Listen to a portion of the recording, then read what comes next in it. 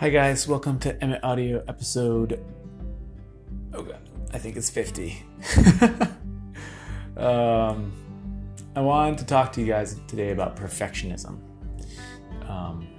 because it rears its head in so many ways. I know I've talked about this in the episode on keeping the bar low about anything you do, and so this is kind of the other side of that coin. And just another way of talking about it, how important it is to limit how much you let perfectionism rule what it is that you do. I think sometimes when you limit perfectionism, the ability to limit perfectionism can be conflated with confidence.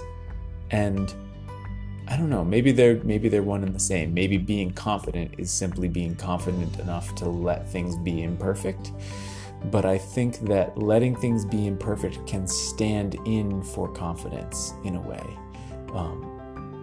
And you don't need to be totally confident in yourself if you are simply confident in the idea that you don't need to be perfect and that your idea doesn't need to be perfect before you begin. Then that allows you to start. And in starting, you begin the process of doing the thing that it is that you want to do. You get better at it, you gain more confidence. And so really limiting perfectionism at the beginning is the key to gaining the confidence in the first place. And I don't think you need confidence in order to start limiting perfectionism. I think you need to simply recognize the fact that perfectionism rarely serves you. There are times and places where being perfect at something is important. Flying a plane, doing a surgery. It's important to be perfect at those things. And by and large, we as a culture have come up with ways of creating checklists and processes that take the guesswork out of being perfect at something.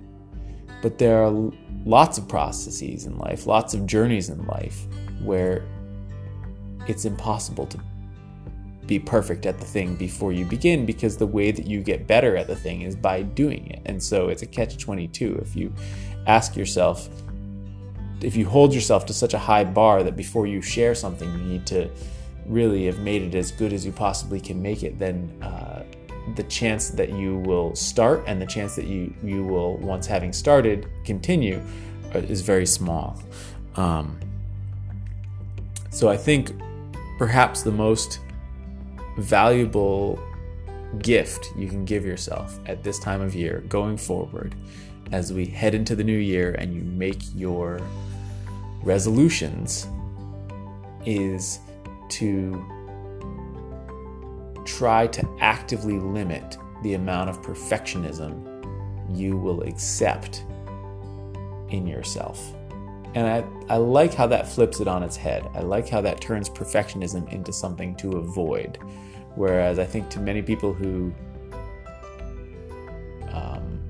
are perfectionists, our culture views it in two ways. It views it as something to be proud of, right? That you're like really do something the right way.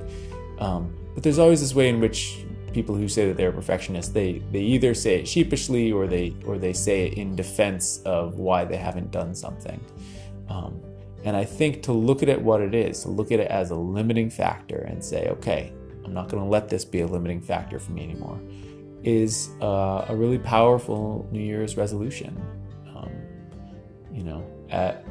And it's interesting because so many New Year's resolutions are actually resolutions to be more perfect at things.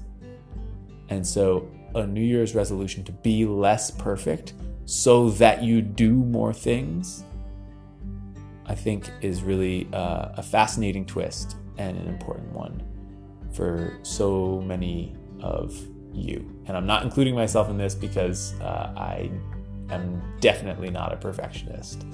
I have many faults, but perfectionism is not one of them.